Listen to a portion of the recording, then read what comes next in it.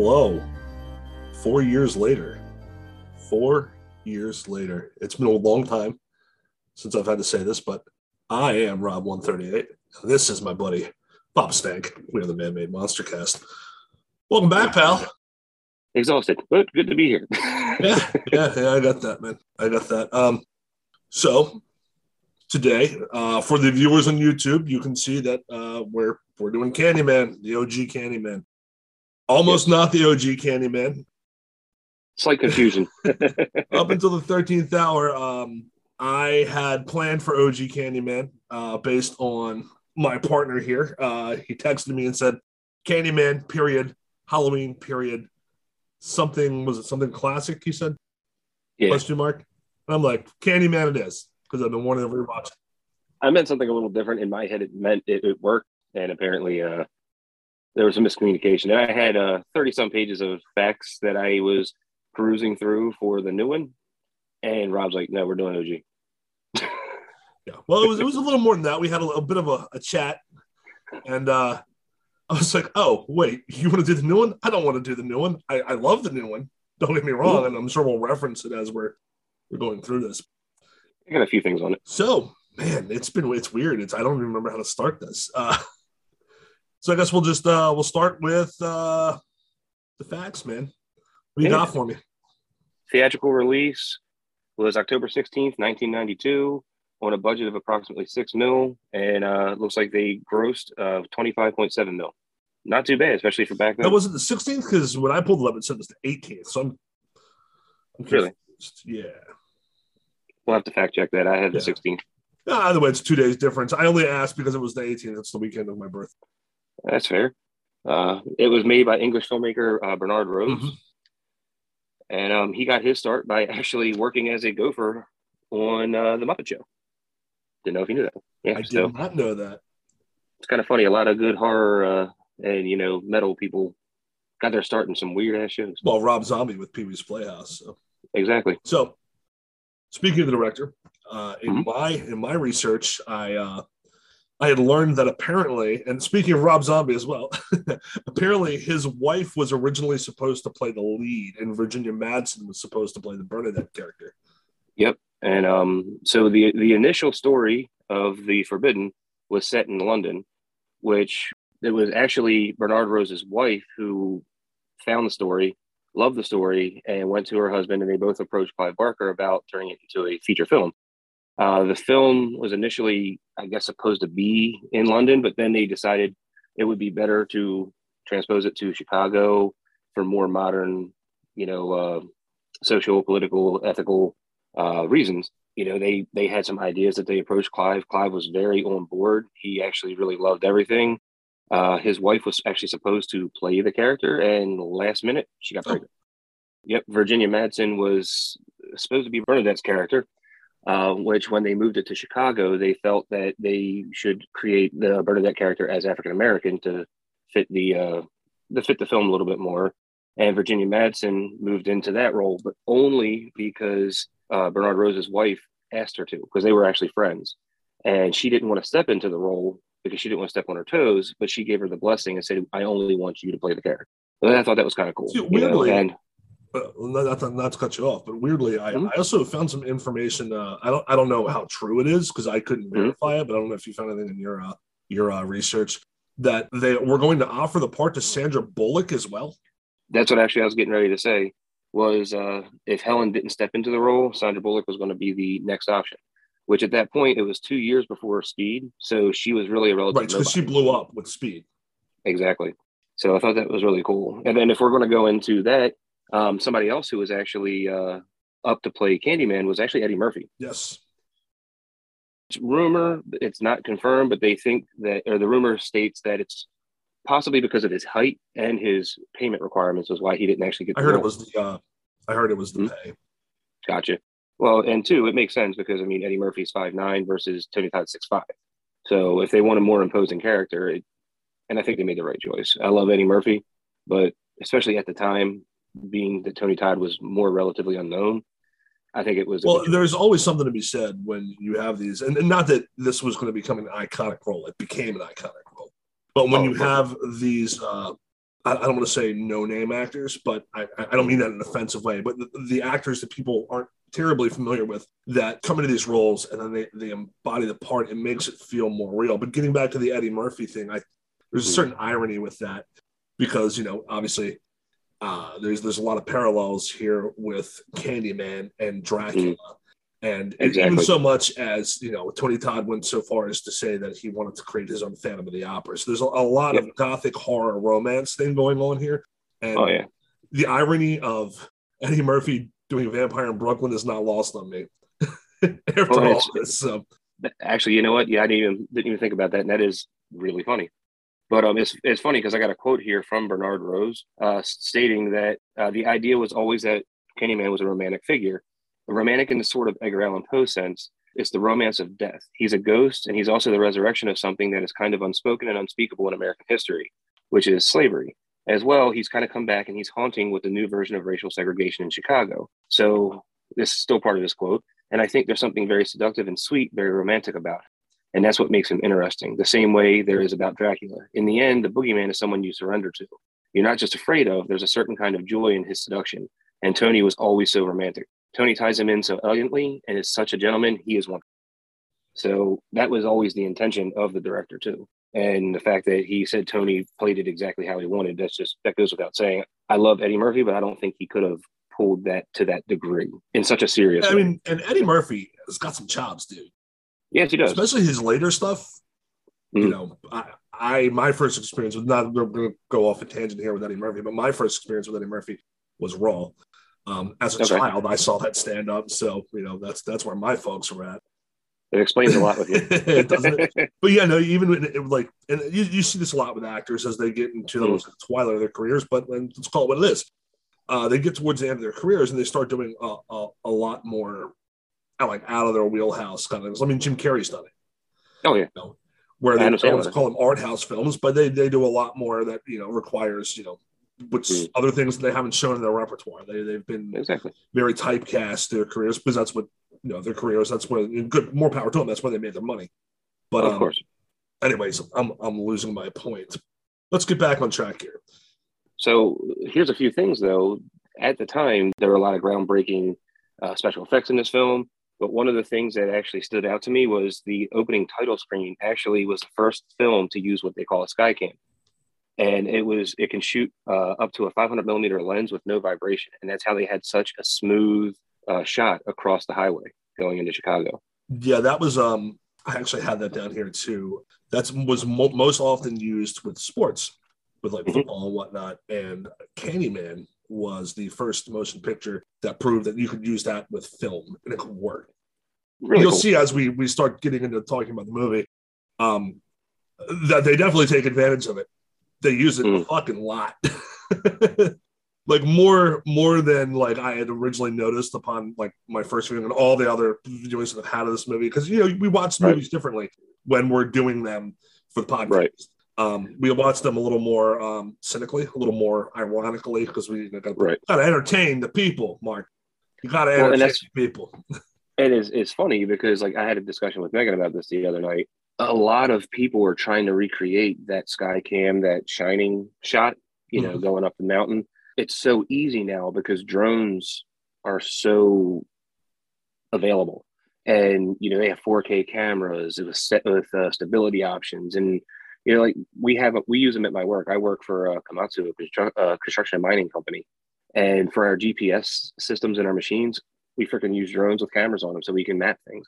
Like, it's funny how available they are. So even if you look at, my and Kevin Kangus's films, Territory 1 and 2, there's a lot of drone shots in those films because it's just easy and it makes for higher production value. But back then, you needed a helicopter. You needed this big rig, this special stuff. So now what is common, and honestly, I feel overused, used to be like, wow, I can't believe they did this. Now it's just part of the shooting. Well, yeah, it's like you mentioned that on our little chit chat that we posted. Was it last week? Which, by the way, you can find that on Apple and Stitcher and Spotify and Amazon now. Same as this. We're official. We are official. But you mentioned that in that conversation about how, when The Shining did that overhead shot It was helicopters. Now Archive 81 does it. It's just as simple as ordering a freaking drone on Amazon and done. But getting back to Candyman, you had mentioned how the film actually tackles the racial tensions in Chicago, especially in the 90s. And I mean, you could argue very prevalent today as well. It's probably more prevalent today.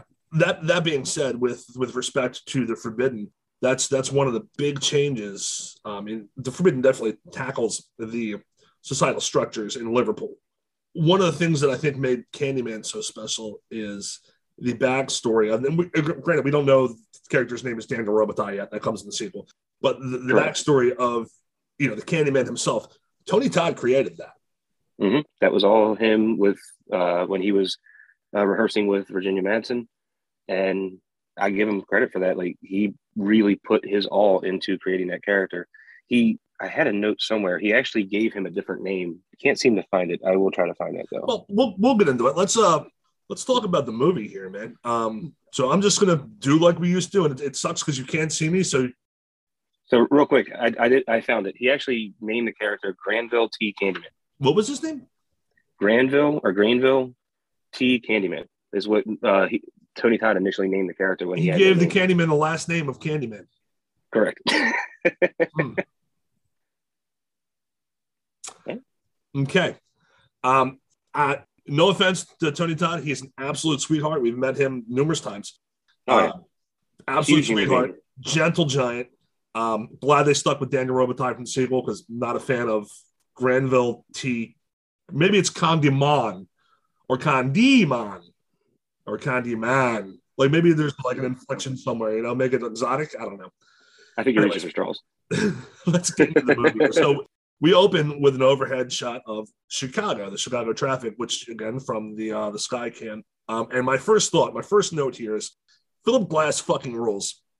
Philip Glass fucking rules. And I think that's going to be a theme. I've got all these notes about, as I was watching the movie, and I think I typed that about 27 times. I'm glad you did because I kind of deleted most of my facts with him because I figured you were going to tackle it because I know you are a big score guy. Believe it or not, I didn't. Oh. But okay, well then fine. We'll just say it. Apparently, he was actually very disappointed with the film, and he felt roped into something that he wasn't expecting. Oh wow!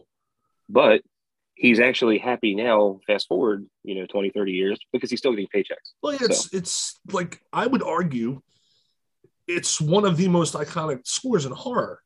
Yeah, it's beautiful. Yes, it is incredible. But wow, that actually blows my mind. We transition to some bees and this awesome narration from Tony Todd, where he ends with "What is blood for, if not for shedding?" A ton of bees fly into the air in Chicago, and at this point, I kind of wondered to myself, is there a bee pandemic that Chicago did not know about? Because that's a shitload of bees. I hate to cut you off real quick. A note on that shot, when the bees hit the camera, that was a mixture of visual and practical effects. They actually used the little bee vacuum that they were taking all the bees off the actor safely with and reversing it and shooting the bees at the camera. And then they used practical or digital effects at the time to expand it and make it look like more bees. Huh. See, kids, this is why he's the effects guy. This is why. I just watched the movie and write it down and have little quips. I'm the comedy guy. He's the smart one. So Candyman finishes his narration, and we cut to a shot when Helen, played by the lovely Virginia Madsen, she's smoking. She's being told a story about a babysitter and biker bad boy, Ted Raimi. Yes, one of the cameos. Who would have thought that Ted friggin' Raimi, of all people, would be playing like this badass, like biker, like hunk stud guy? Like, I'm sorry. No, I've seen Ted Raimi in too many things. I was just watching Man with the Screaming Brain the other night. Like, I can't see Ted Raimi as anything but a goofball. No, yeah. Even in person, if you've ever met him, he can be a dick in person, but even in person, he's... I said most of us can. Well, yeah. But, even in person, he tends to be very goofy. So it was kind of funny. But yeah, it's one of his, I don't want to call it early cameos because, Evil Dead did a lot of stuff. But, I digress. So, anyway, they're going to bone, but the babysitter tells them that the story of Candyman, as I guess it's some weird kind of foreplay. I'm not even sure. It was a little odd, but teach their own. I don't judge. Ted Raimi's like rubbing up and down this chick in the mirror, and he says Candyman 4 times. She tells him no one's ever gotten past 4. And then she tells him to go downstairs. She says Candyman the 5th time. The lights turn out, she gets murdered. So this is where I start, and we're right at the beginning of the movie. I got to question the rules here. So I got to ask, can anyone say Candyman in the mirror so long as it's 5 times? Are those the rules? It was always my understanding that a person had to say it 5 times. Like, can me in a barbershop quartet stand in front of a mirror and sing Candyman in harmony 1 time, and he'll appear? Like, technically, it got said 5 times in the mirror, but it was by 5 different people. Let's just go with yes. I mean, could you imagine like that? That's a musical horror comedy I'd want to watch. Like me and a barbershop quartet, just Candyman. Well, initially it was supposed to be 13 times. Could you imagine? Are you shitting me? No, apparently it was supposed to be 13 times and they moved it to 5. God, I feel like this movie is long to begin with. Could you imagine if they all had to say it 13 times? Anyway, a blood stain appears in the ceiling, and then apparently Ted Raimi goes crazy. That's the end of the story there. So Helen heads to a different classroom where a classmate, Bernadette, is interviewing what appears to be Freddy from the Scooby-Doo. Yeah. So what do we got for Bernadette, man? So the actress was Cassie Lemons, and she actually previously appeared in Vampire's Kiss, and she is best known for appearing alongside Jodie Foster in Silence of the Lambs. Yes. But again, she was the second for the Bernadette character. Initially, Virginia Madsen was actually supposed to be Bernadette. She got out of acting and actually became a director and became a pretty prolific director. And she also was a mentor for DaCosta, not on the remake, but on a film before the remake. So there's a little bit of a connection between the original and the new one. Wow. I did not know that. Did not. Again, this is why he's the smart one and I'm the guy with the gags, So we cut to an overhead shot, another beautiful overhead shot of the University of Chicago, the pavilion, with a voiceover about urban legends from Helen's husband, Trevor. It ends with, ain't no goddamn alligators in the sewers, yo. That's not how it's said, but that's how I wrote it, because there's ain't no alligators in the sewer. The importance of this scene is we meet Stacy, who's kind of flirty with Trevor. Helen picks up on this too. She says she couldn't even look her in the eye. Trevor makes light of it and then veers off on why. And then they veer off to why he's doing an urban legends lecture since they're working on the same topic for their thesis. From there, Helen's listening to the interview, and it explicitly states at this point, if you look in the mirror and say his name 5 times, he'll appear behind you. So did the babysitter say it 4 times before Ted Raimi came over?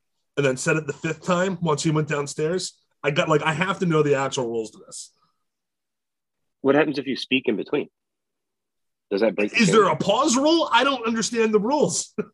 Like the movie's just started. I think we're maybe 20 minutes in, if that. I'm not trying to shit on Candyman. I love it, but it's just one of those things that I never picked up on until this playthrough. And I'm like, huh, okay.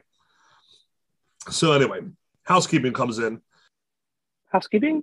What? You need to flush your pillow? Oh, nice. Family Guy. Very good. Housekeeping comes in to clean the classroom, and they hear the interview that Helen is... Tommy Boy. It is Tommy Boy. Huh. No, we need more lemon, please. That would be Family Guy. Yeah, sorry. Let me get through this. Jesus. Housekeeping comes in to clean the classroom, and they hear the interview tape that Helen's listened to, and they tell her that the Candyman lives in Cabrini Green and that her friend knows all about it. Helen asks if she can talk to her friend, and the housekeeping lady obliges. Helen sets up a recorder. She's told about Ruthie Jean. She called the cops after hearing banging and said someone was coming through her walls. No one believed her. She was apparently killed with a hook.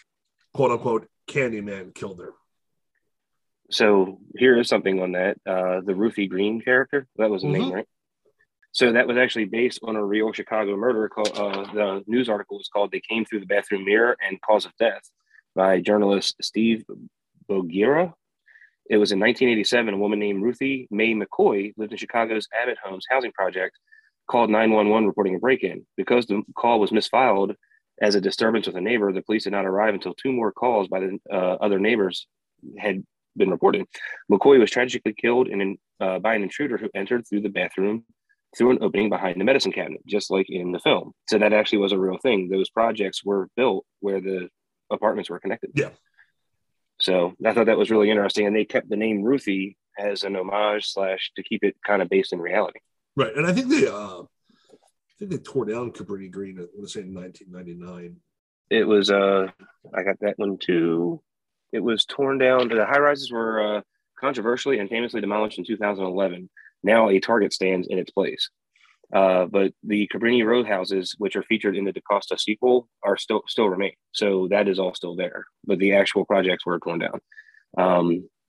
Yeah, that's what I got. So, a Target is there now? Yeah, they built a Target over what used to be Cabrini Green. I'm surprised it's not a Walmart. Consumerism at its finest, ladies and gentlemen. Mm. So we cut to a newspaper clippings projector montage, and it's funny because everything's gone digital media. We don't get these anymore in movies, and I kind of miss them because they're just always a really great visual. Mm. It's one of those things where I saw it when I was watching the film yesterday, and I was like, oh, newspapers, man. Nobody does print really anymore. They still come to my house every week. Well, Helen takes the clippings to Bernadette, who thinks this is sick because it's reality and not urban legend. Helen shows her two different clippings showing that it's not Cabrini Green in the photo.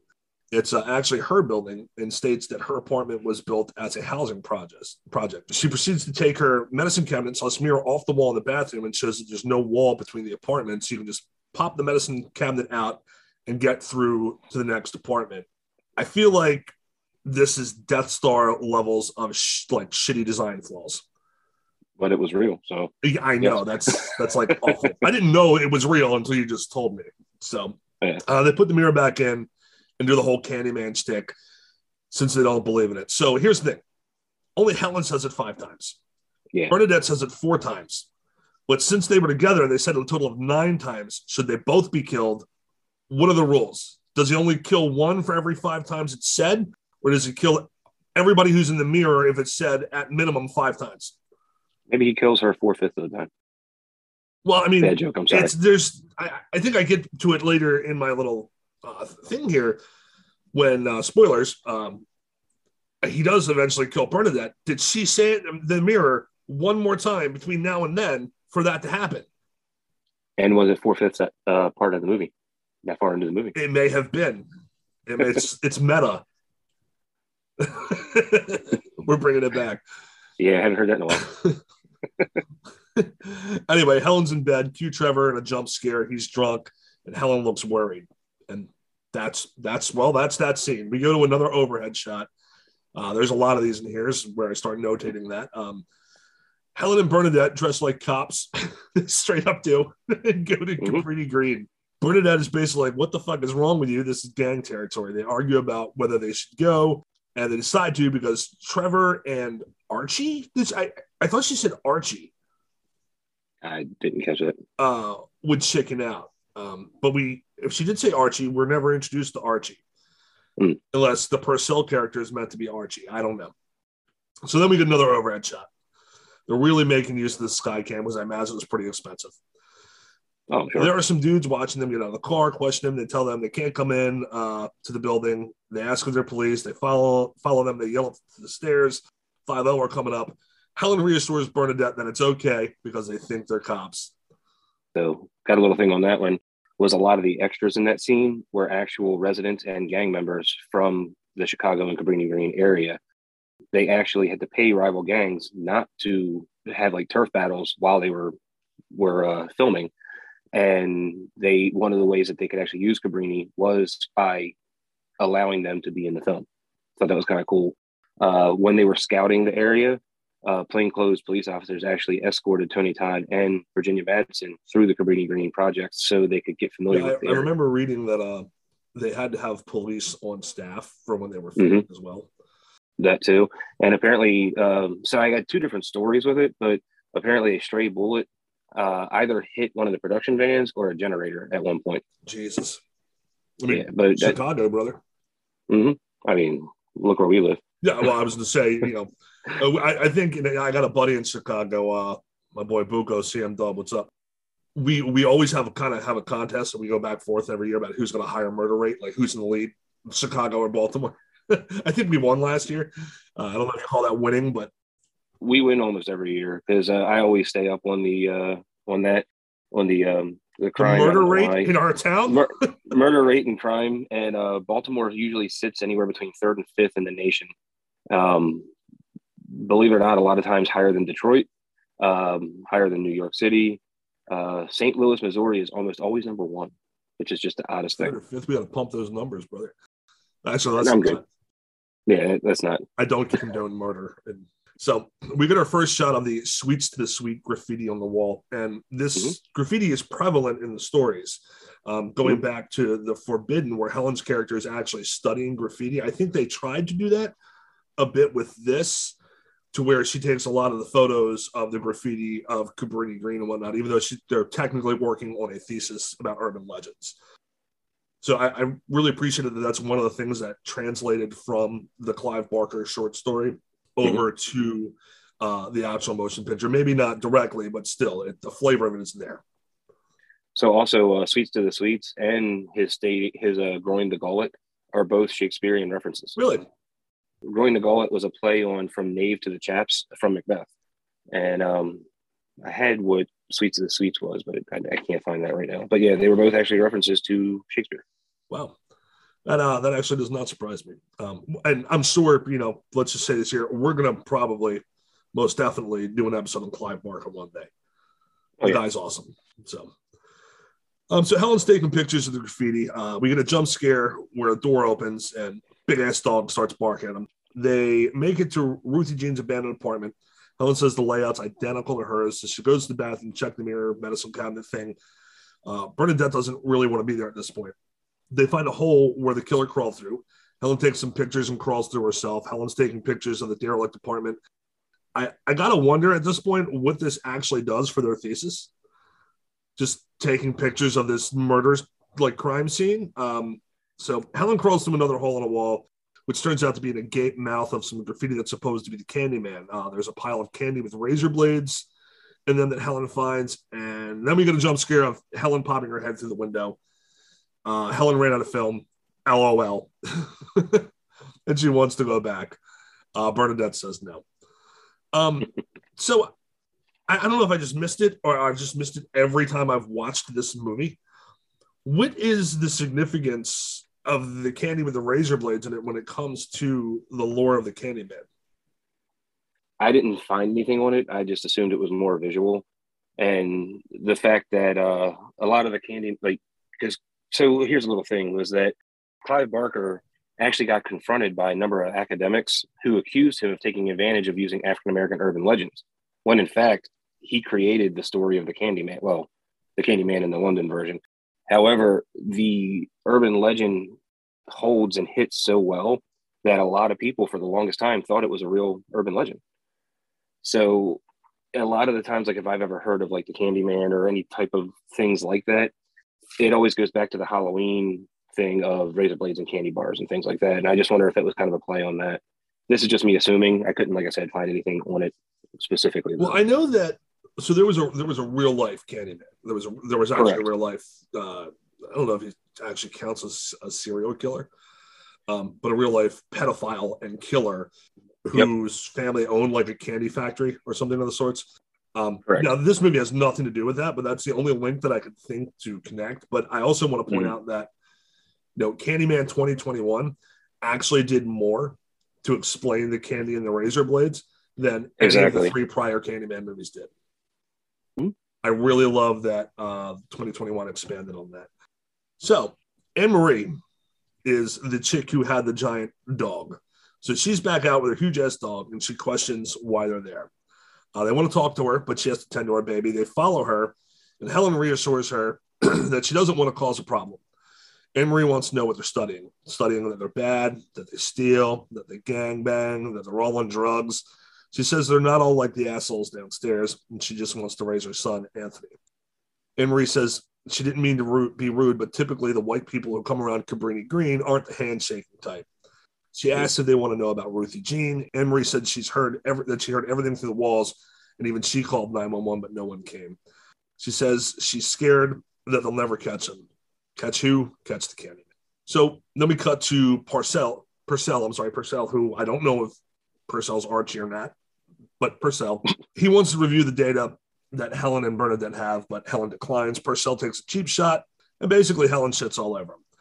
Bernadette mentions Cabrini Green, and Purcell says he wrote a story about Cabrini Green and the Candyman 10 years ago, and laughs at Helen when she says she doesn't know the story. Oh, yeah, so that is Archie, by the way. I do have a note on that. He is Archie? Yeah, so Bernard Rose is actually Archie. That is him in that scene. He plays the university researcher. There you go. That. Something clicked when you started talking about that scene, and I was like, oh, wait a minute. All the information I tried to pull up just had him credited as Purcell with no first name. So I'm like, who the fuck is Archie? Yeah. Yep, so that's Archie, and he's the really stuck-up university teacher. That's your two major cameos in the film, Ted Raimi and him. So Purcell gives us the exposition as to Candyman's origins, how he became the portrait painter. Candyman was hired to paint the portrait of a rich man's daughter, a rich white man's daughter. That's important. They fell in love. She became pregnant. He tells her that Candyman was chased to Cabrini Green because her father, found out and hired basically a lynch mob. They sawed off his hand, smeared him with honey, and let bees sting him to death before they burned him alive and scattered his ashes all over Cabrini Green. And again, this is all Tony Todd. Right. This whole story is Tony Todd, and I think it's awesome because that is a great origin story. Very tragic, very brutal. It gives a lot of reasoning for the character to do what he does. Yeah, it's incredibly tragic, and I think the best heroes and villains in cinema and in literature are the tragic hero, the tragic villain, and the story itself, because it hits on like a real level, adds a certain gravitas to where, do you root for Candyman? And I think again, 2021 played to that. Oh, yeah. And I know you wanted to do 2021. I absolutely adored the Candyman 2021 movie. Absolutely. Oh, yeah. I love that it played to the strengths that the original set up and even filled in some gaps there. But, we'll talk about 2021, I'm sure, in a different episode. Yes, I definitely want to cover it eventually, just because I wanted to see it in theaters with everything going on in the world the way it was. And us having the 3 kids, it just wasn't possible. And I kept hearing reviews from friends that I respect, friends that I just look at and go, you're an idiot. And it was very wide spectrum. You're going to love it or you're going to hate it. And the people that told me I was going to hate it, the reasonings they gave, I'm just looking at like, I thought I knew you. Like, right. Reading to that what you will. It's like, you're really that closed-minded?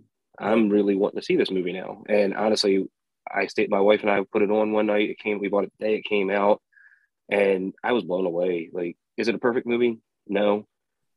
There really aren't many, if any at all, but it was just one of those things where I was just watching it and going, holy shit, this is the kind of sequel 20, 30 years later that you hope to see, right, versus, a Dumb and Dumber 2 and things like that, which I thought was hilarious, but you lost the magic of the original film.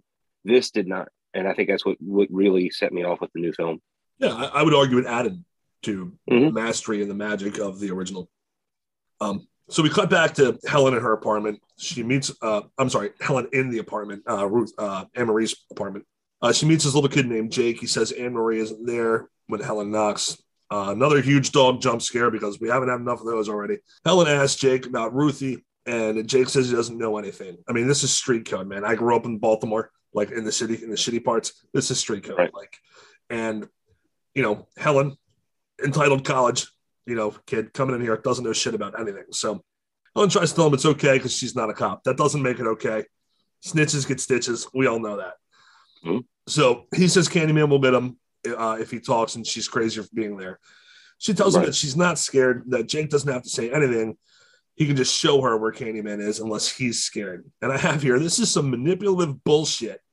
This chick is in the ghetto, disrupting everyone's shit for her thesis. She's got no respect for the street code of conduct and thinks she can just come in and put all these people at risk.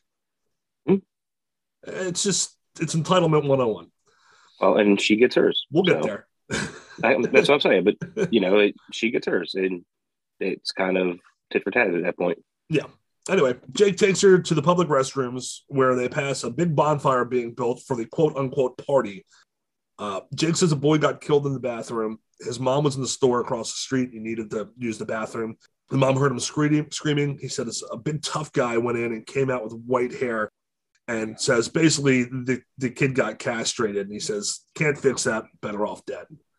Yep. So speaking of Helen and getting hers, this is exactly word for word what I wrote here. Helen's dumbass goes into the bathrooms for reasons. Note, Sweets the Sweet looks like it's written in shit on the walls here. She's gagging, she's choking, she opens the stalls.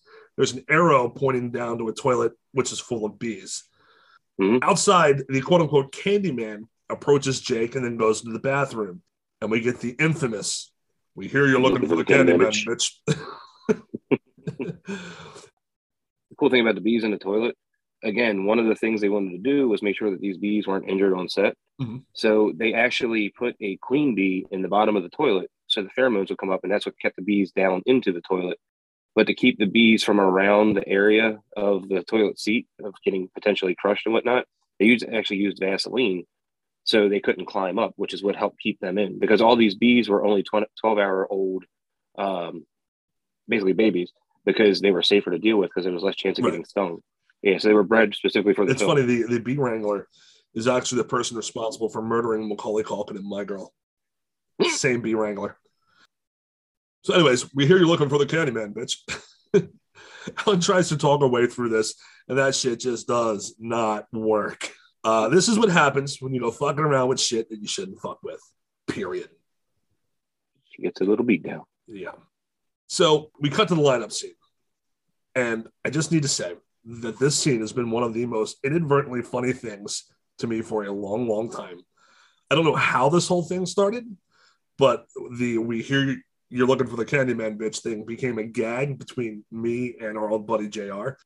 And then it spread to you. And then it spread to like Matt and everybody. And I think it's just how the lines were delivered and the fact that we were total idiots then because we were like in our early 20s. I vividly recall at band practices when because me and JR, used to be in a band together. If I was looking for something he was looking for something, and somebody would say, "What are you looking for?" And one of us would yell, "Here, you're looking for the Candyman, bitch." Yep. So, anyway, Helen IDs the guy. She has a huge shiner as a receipt for don't go snooping around. Not that I think that anybody should ever hit a woman. Let me just clarify that shit right now. But you also shouldn't fuck with shit that you shouldn't fuck with. No, and that was more than the shiner, dude. I don't know how she healed so fast, considering it looked like she had a golf ball on the side of her eye. Yeah, I'll mention that briefly. The detective says that all of Cabrini Green is locked down, and says that the quote-unquote Candyman ran the overlords, and he killed Ruthie and the kid. They said they could never get him before because they didn't have anybody to testify. Helen asked about Jake. She goes to talk to him. Jake gives her a bunch of shit for being a liar, which, justifiably. And turning her back on their secret, he says Candyman will get him. Helen tries to tell him Candyman isn't real. So we cut to Trevor getting home. Helen's greeting him. And I guess this is a time jump because Helen is healed up rather nicely. So Trevor's acting strangely in the scene. We get another overhead shot. Bernadette meets Helen. Helen laments that it's ridiculous that the two people get brutally murdered at Cabrini and nothing happens, but a white woman gets attacked and the whole place gets locked down. Unfortunately, this is a commentary on society then and today. It's unfortunate, and I agree 100% that is terrible.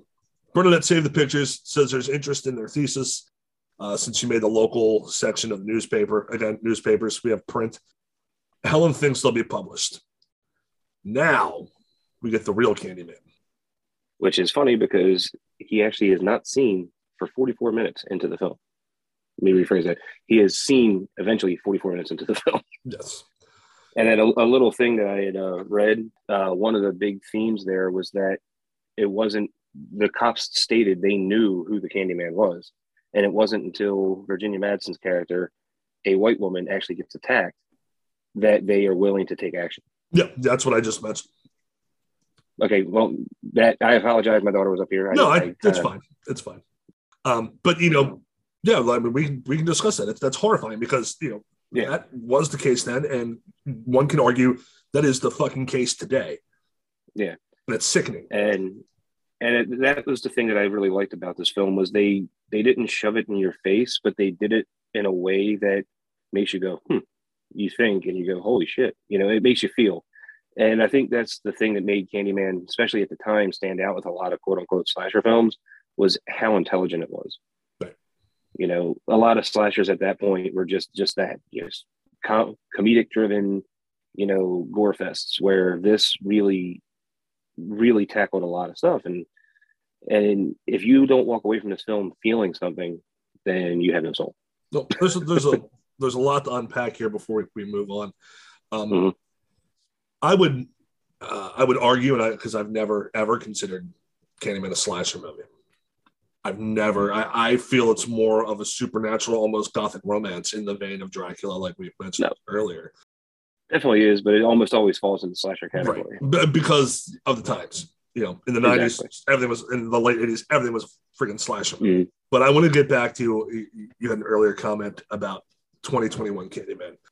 And you had people running the spectrum of what they thought of it and the idea, the thought of, well, I thought I knew you. I can relate to that a bit. And it's not lost on me, because you and I talked briefly about this before we started the podcast. It's not lost on me that we're two white dudes sitting here talking about this. It's not lost on me at all. That being said, there's a difference between getting to your point about, having a message here. There's a difference between, there are some films out there that pander for a certain subject matter so they can get that hashtag. And there's intelligent movies like this and like 2021 that actually have a legitimate message to send and have solid ground to stand on. I just wanted to point that out because I feel like a lot of that gets lost in translation, especially when people aren't open to opinions that aren't the ones they hold already. Right. They aren't open to learning. I think that's I'm here on a grandstanding here and just, whatever. But I think that's important to acknowledge that, there is a message in this movie. It's very prevalent in today's society, if not more so. Right. And even the director, Rose, stated that the movie, he wanted it to be very racially motivated, but he also wanted to be poverty motivated. He wanted it to hit multiple spectrums, and he did just that. You had this English director doing an American film and did it so well. Well, with that said, now the real Candyman appears. We get a set of feet, and I would say of the three movies that this is my favorite Candyman attire, by the way, with the checkered pants. Right. So we see that in the feet. We see the long coat with the brown frills on it. And also, getting back really quick, getting back to more film related, two things. One, if you ever notice, you never hear Candyman's feet. You never hear his footsteps. Hence, going to his mental state of Virginia Madsen, as well as his spiritual ghost aesthetic aspect. Two, the director did not like female characters screaming in the film. So instead of having Virginia Madsen scream or freak out when she saw him, he actually brought in a hypnotist and hypnotized Virginia Madsen and would have keywords that would put her in a trance state, which is how they got her to have such a natural reaction whenever Candyman was around. That's kind of scary to me. Could you imagine being on a film to where, okay, well, so here's the thing. Tony, you're going to have a mouthful of bees. Virginia, you're going to have to let us hypnotize you. So we're all good here, right? Right. Like, how do you talk people into that?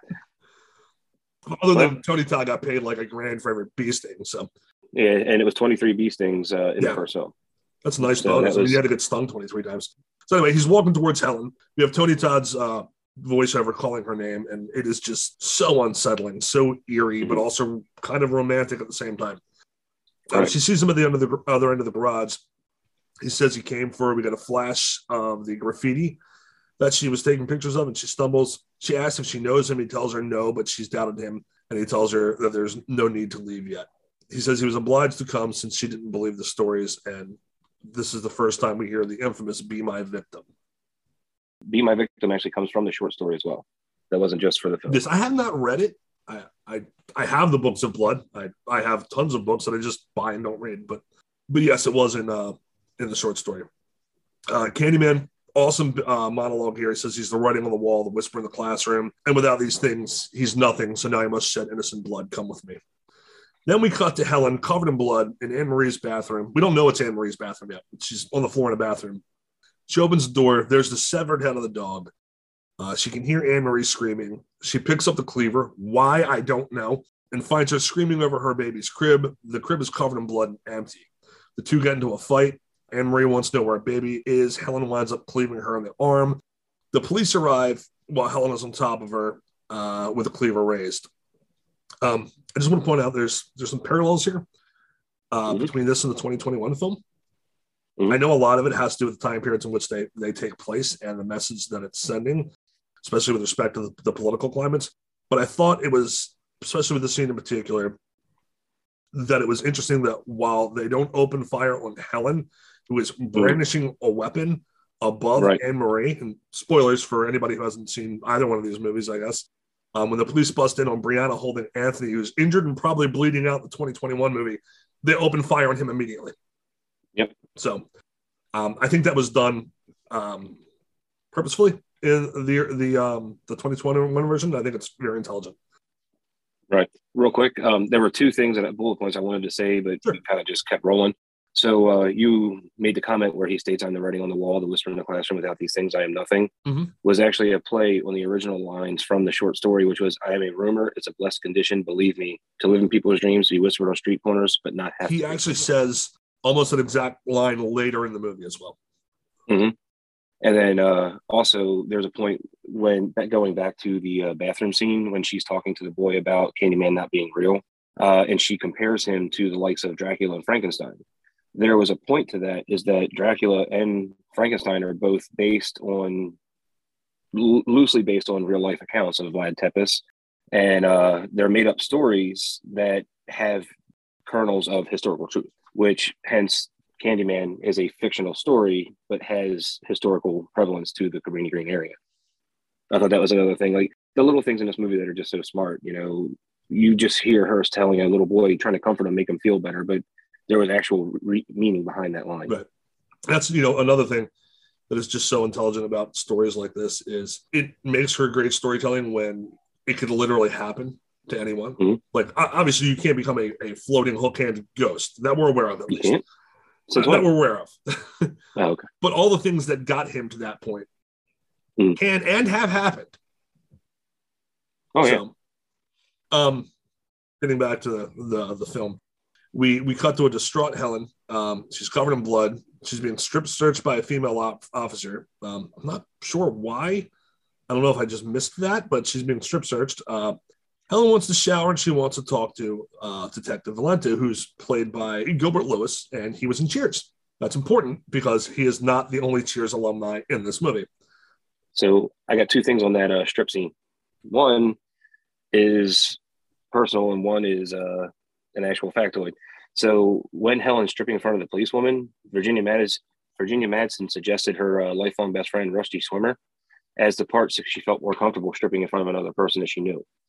And two, that's also a famous line from our old Monster Mania days when you used to tell Megan to. Oh, we're not going there. Oh, come on. Oh, we're not going there, pal. That is where we. Okay, so. No, I'm not even going to tell that story. That one stays in the box for later. We're not going there. Everybody's going to think it's weird now. I don't care. So that's fine. So eventually she does talk to Detective Valenta, and she's told she's under arrest and she's read her rights.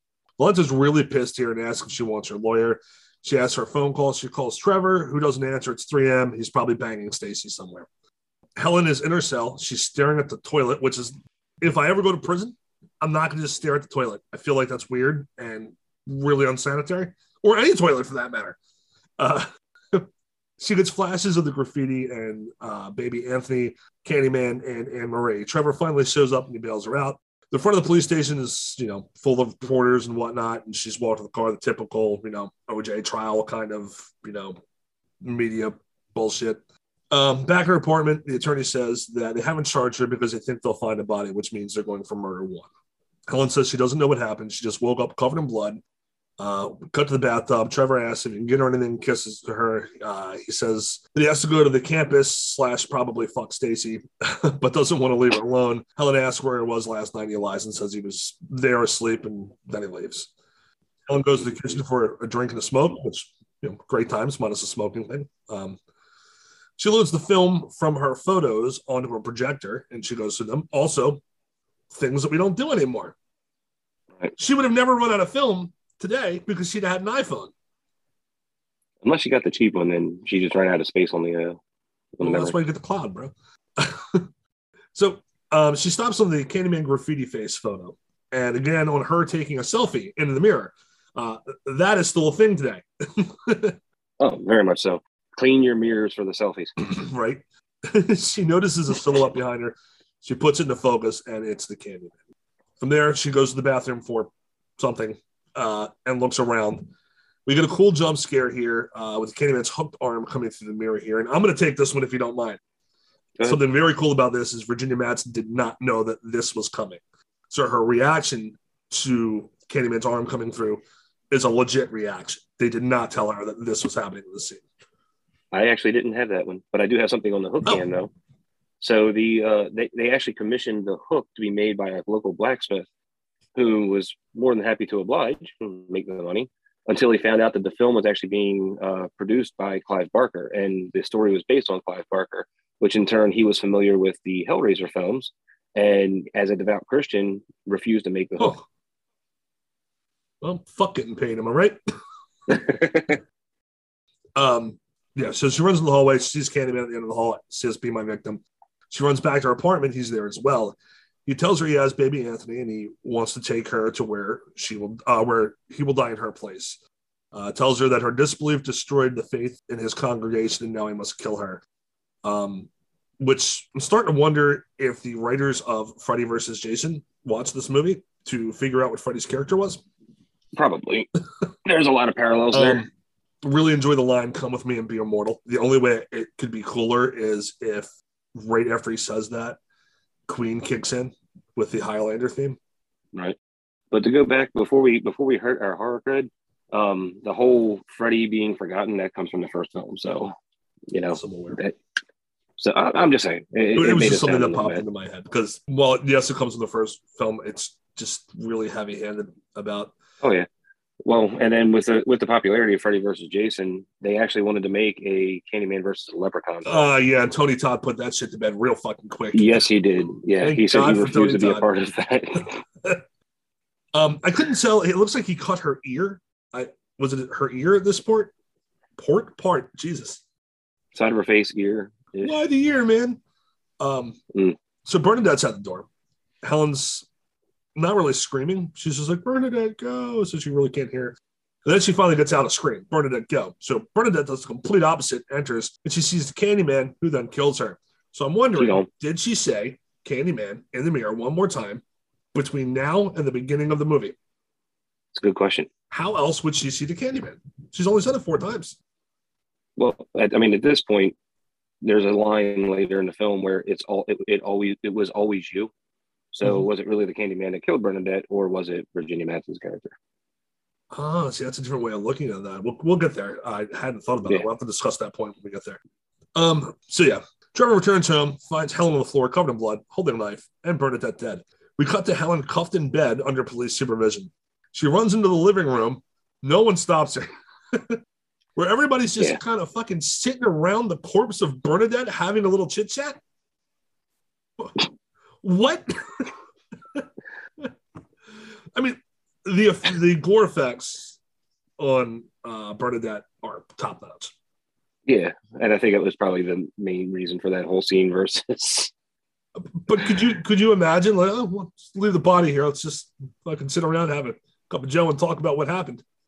Yeah, and just let the person who we think is a suspect just walk in the room. But then again, cops do weird shit. Like when my car got hit back in September, and they came, knocked on my door, and brought me out. They let the guy that hit my car just walk up to me and start talking to me. The dude was on drugs, drunk, and got arrested. Maybe they knew he was just sorry. So they do some weird things sometimes. Speaking of weird things that cops do, Valento then says, "Take her outside." So why the hell was she handcuffed in bed to begin with? She should have been in the car already. Yeah.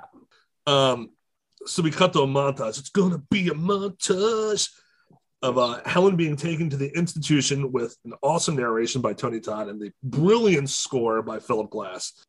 Tony Todd's narration says, "Why do you want to live? If you would learn just a little from me, you would not beg to live. I am rumor. It is a blessed condition, believe me, to be whispered about at the street corner, to live in other people's dreams. but not to have to be. Do you understand? And that's the line you were alluding to from the Forbidden earlier.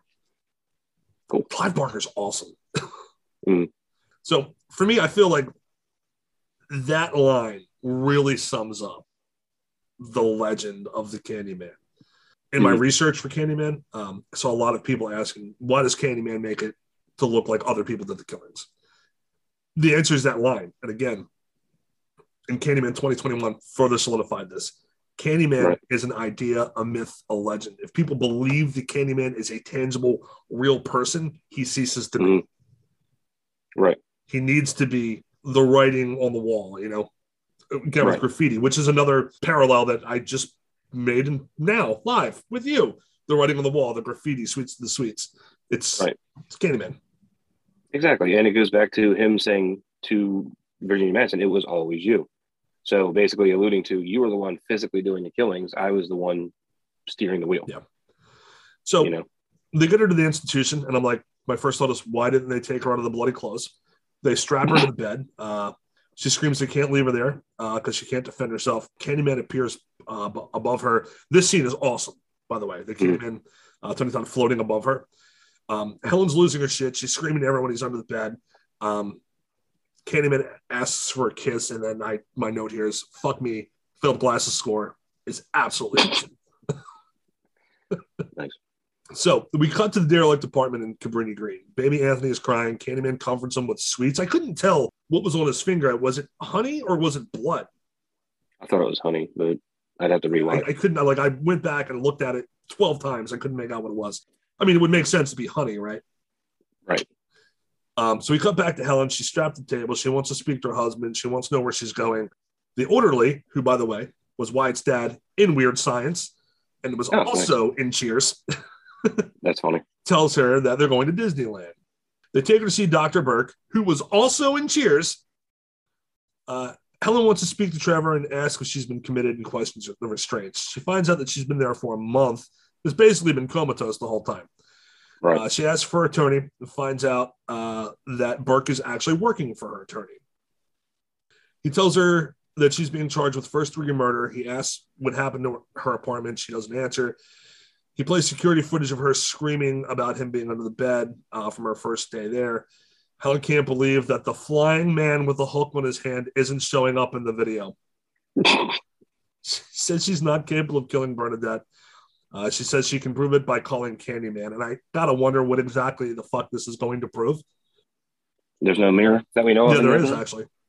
Oh, and then so she looks in the mirror and she says Candyman 5 times. Now we're over 4. So collectively, between her and Bernadette, they said Candyman 14 times at this point. Well, they hit the 13 originally planned. Right. But they hit the 13 originally planned. Well, yeah, but that gives us 1 killing.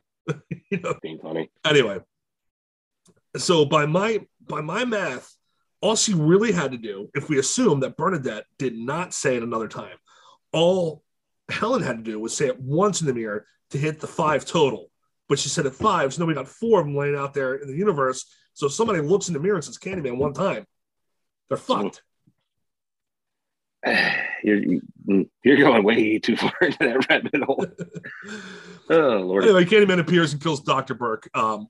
This time not from groin to gullet, more like from asshole to neck. Yeah, I do have something good on that one. Shoot, brother. Out of everything in this film, that was the one thing the MPAA had an issue with, was the original murder of the doctor.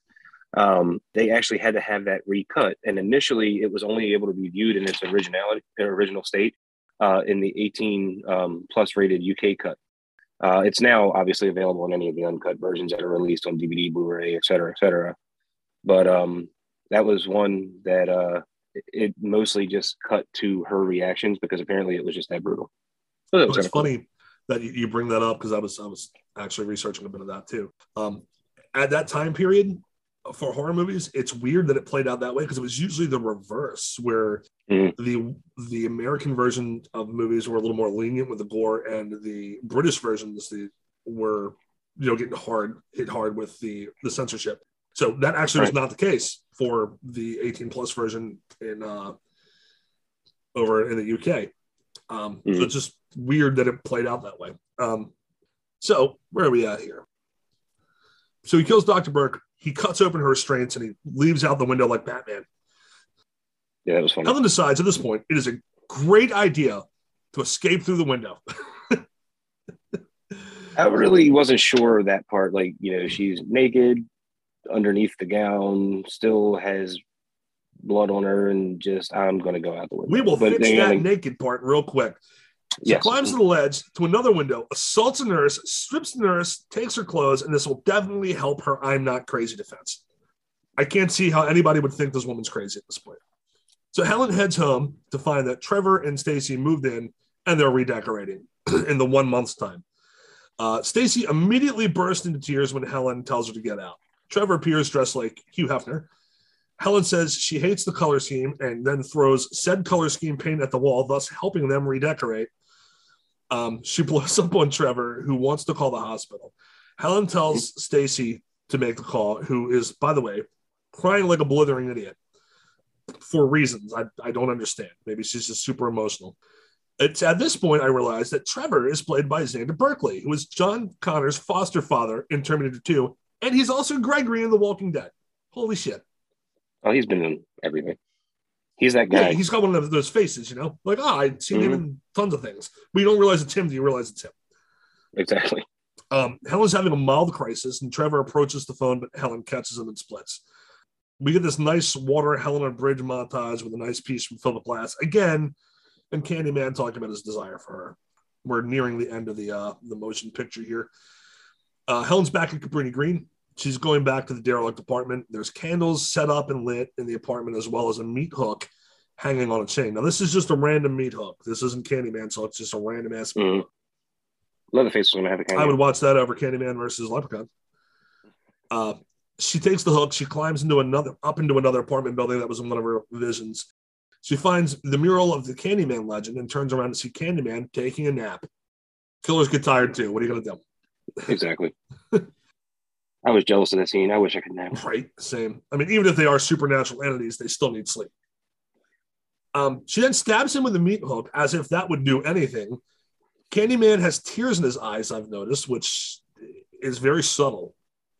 Very subtle and nuanced to the place towards the romance between these two characters that we're not quite sure is a romance, but we're going to find out here momentarily. He asks her to surrender to him. I really have to point out that I appreciate the lighting effects when Helen goes into the trance. It's a softer, more surreal lighting. So that's super cool. Helen and Candyman have a great conversation about what she's afraid of. The pain or what lies beyond, both. The pain, I can assure you, will be exquisite. We go further into the Candyman mythos here as he explains that how their deaths will give them something to remember. Come with me and be immortal. Cut to this awesome shot of the bees coming out of Candyman's mouth and chest, and I'm sure you have something about their little their romance here. Yep. So a few things. One, Tony Todd, Virginia Madsen, as I stated, I think I said this earlier in the thing. They actually took ballroom dancing and fencing classes to help them with their chemistry, with their ability to flow with each other. Between that and the hypnosis with Virginia Madsen and then the bees. So the funny thing about the bees, as I stated earlier too, is that they were all 12-year-old bred bees for these scenes. So if they did sting, the sting wasn't nearly as bad or potent, but Virginia Madsen was actually allergic to bees. And she brought it up to the director, which the director said, no, you're not, you're just afraid of them. And she goes, no, I'm allergic. So they went to UCLA, I think it was, don't quote me on that specific one, and had her tested. And she was mostly allergic to wasps, but still allergic to bees, which in turn, he said, you'll be fine. Actors always want to get a paycheck. You'll just basically do it. And I'm sitting here going, try that in today. Yeah, that wouldn't fly. Could you imagine telling somebody you have a medical condition? They're like, no. No, work does that all the time, though. But it took a half hour for all the bees to get into Tony Todd's mouth. He actually basically tranced out. It was the only way that he could sit and deal with it. He actually placed dental dam in his mouth so the bees wouldn't go down his throat. And then for the chest piece, actually was separate. They had to put it on him with the bees already on him. And basically the bee wrangler told him and Virginia Madsen not to freak out, not to swat, not to get anxious, because that would potentially harm the bees and or make them sting more. So they had to be very, very careful. And the shots were done very quick, very short bursts. And it took almost 45 minutes to get all the bees off of them at the end of the scene. And they had to use that little bee vacuum that I was talking about that just slowly sucked them in. So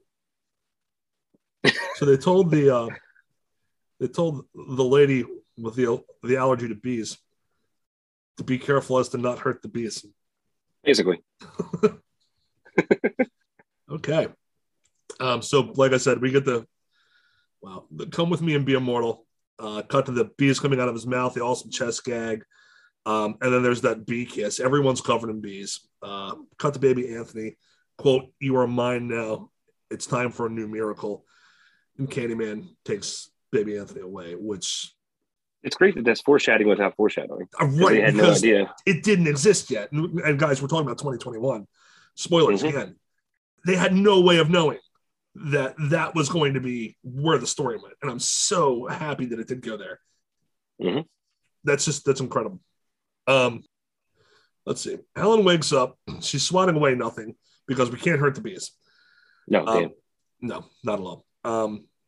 And she finds the meat hook. She sees the mural again. This time it says, "It was always you, Helen," across it. And she discovers herself in the mural. And this is where the timeless romance comes from.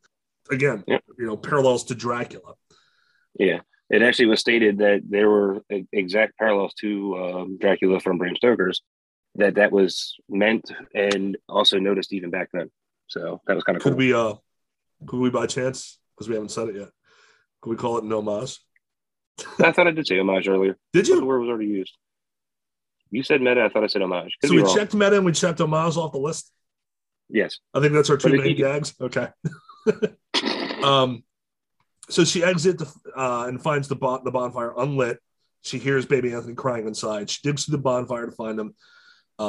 Jake hears this and he sees the hook like going inside the bonfire. He just sees the hook through the window.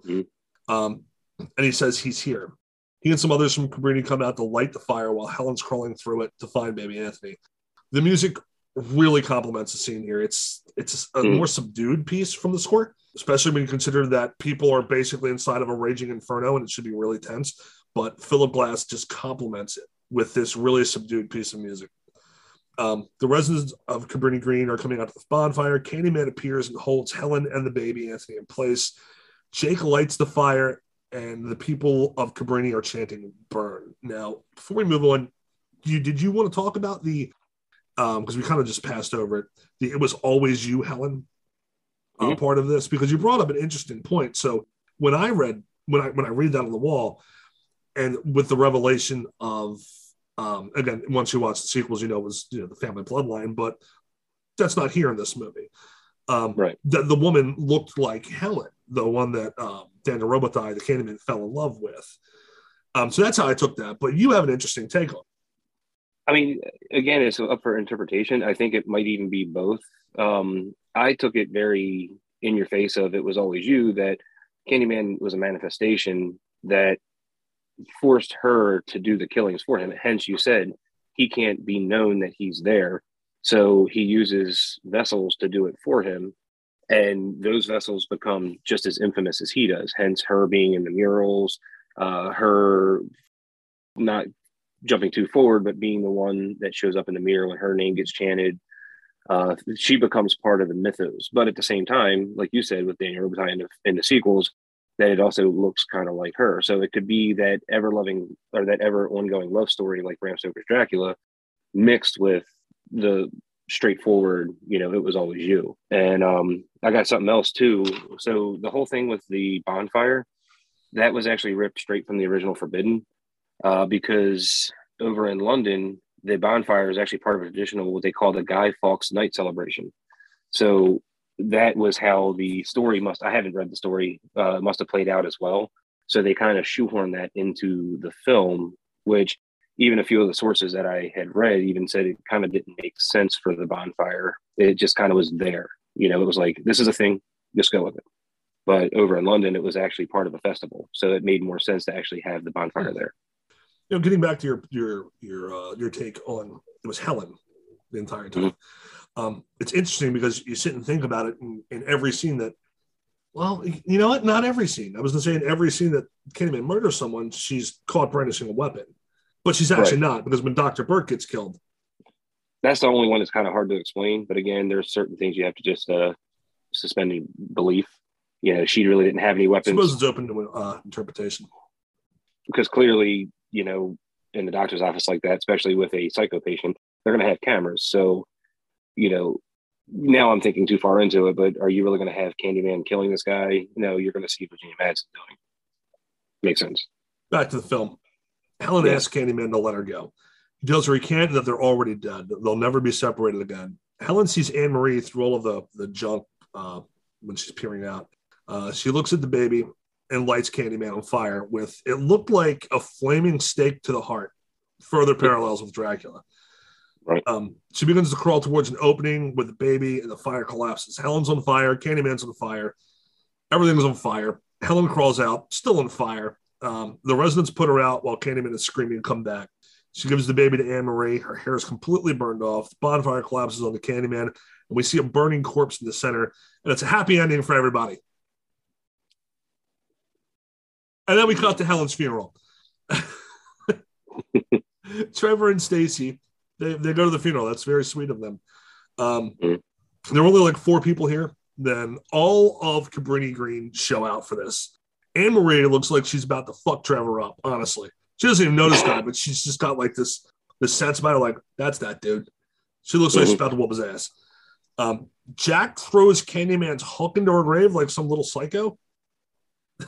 That's a strange thing. And it wasn't like the meat hook. It was the Candyman's hook. So then that comes into this Candyman tangible. Where did he get this? I don't know. Maybe it's just meant to be symbolism. What was the symbology of it? Thank you.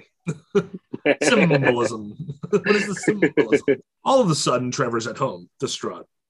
It's completely distraught about losing his wife that he was completely fucking around on. Stacy's asking him some bullshit that I actually don't care about, and neither does he. And apparently neither does she, because she goes to the kitchen and she's pissed. Trevor flashbacks to how awesome of a wife Helen was, and he starts crying. Stacy wants help making dinner. He sucks and says later or something. She's mad. He's crying in the mirror some more. Where was this love through the whole movie is my question. He says, oh, Helen. And he's like, lamenting, losing her. He does it 4 more times. And I think we know where this is going. Helen appears behind him and kills him. Stacy finds him and screams like an absolute maniac. And I'm pretty sure she's holding a knife as well. Yes. Right. And so the cycle starts over. And this is the end. My last note here is Philip Glass's score fucking rolls. Well, and I want to add in there, I watched it on Shudder, and I was looking at the reviews, and someone's review was nothing about the movie. It was Trevor is the worst. Even his girlfriend was pissed off at him by the end. Yeah, he's a total dickhead. Absolutely, total dickhead. He's a smug prick. You get that from the very first scene that he's in. But I think, obviously he's meant to be. You're not supposed to like Trevor. Yeah, but it's always nice to have some redeeming qualities for people because, 2-dimensional versus 3-dimensional characters. But yeah, they just made him to be. We didn't do that with Trevor. He's a prick. No. That's his character arc. His character arc is a straight line. He's just a dickhead. So what are your thoughts on Candyman, man? I absolutely love it.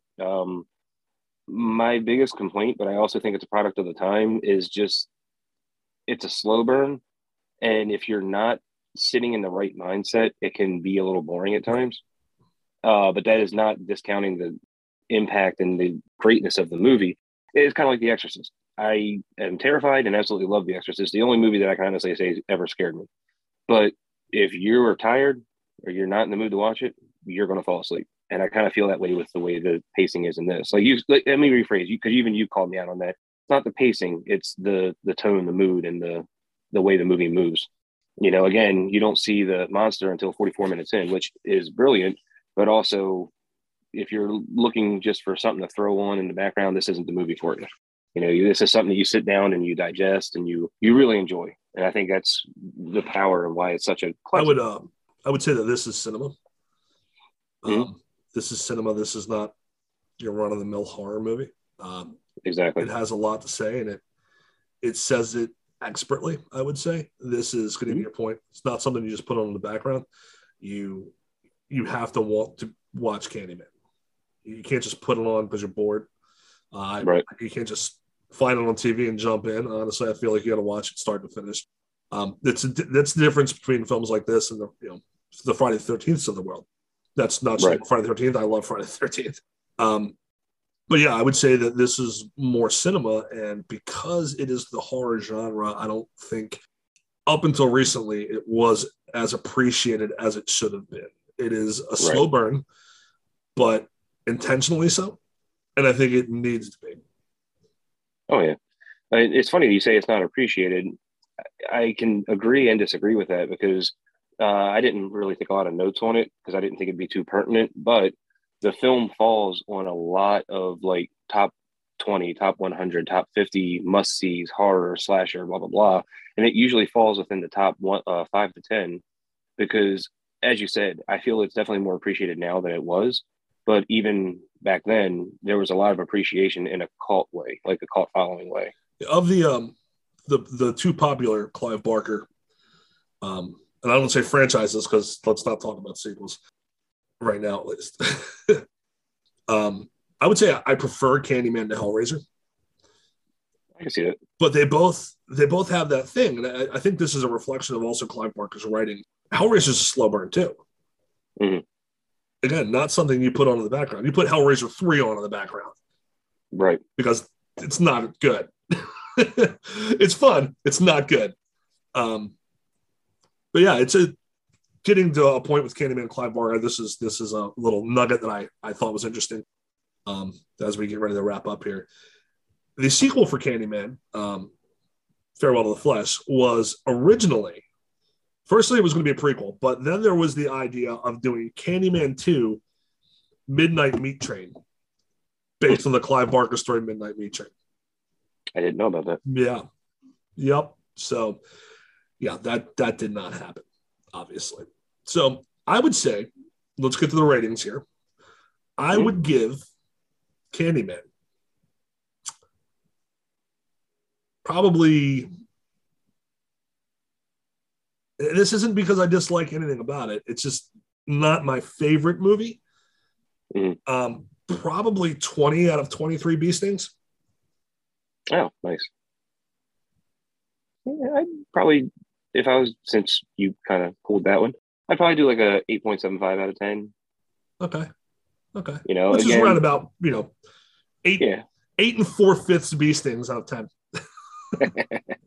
But no, it's one that when I get in the mood to watch it, I sit and I enjoy it and I love it and I feel I walk away with something.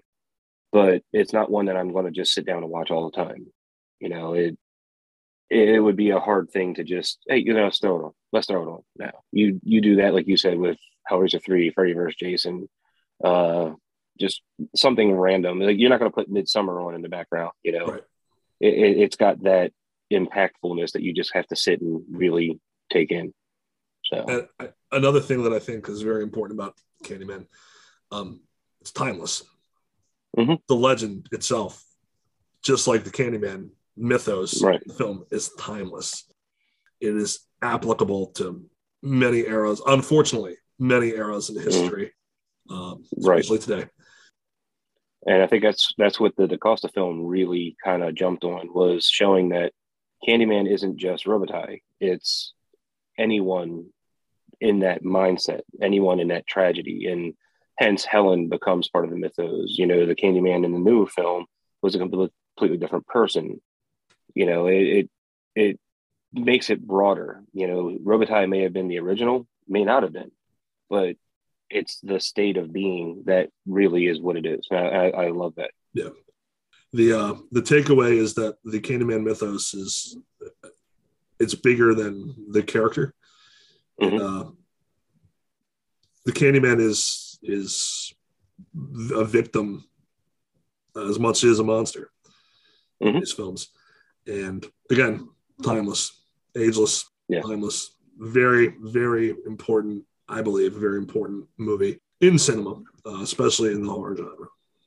Right. Oh, with that said, this was our first episode back. Yes. Ran about as long as the movie almost. Oh, Jesus Christ. I didn't realize it's been that long. We're at $1.27 right now. So with that said, guys, Apple, iTunes, Amazon, Spotify, Stitcher, those platforms. You can find us on YouTube.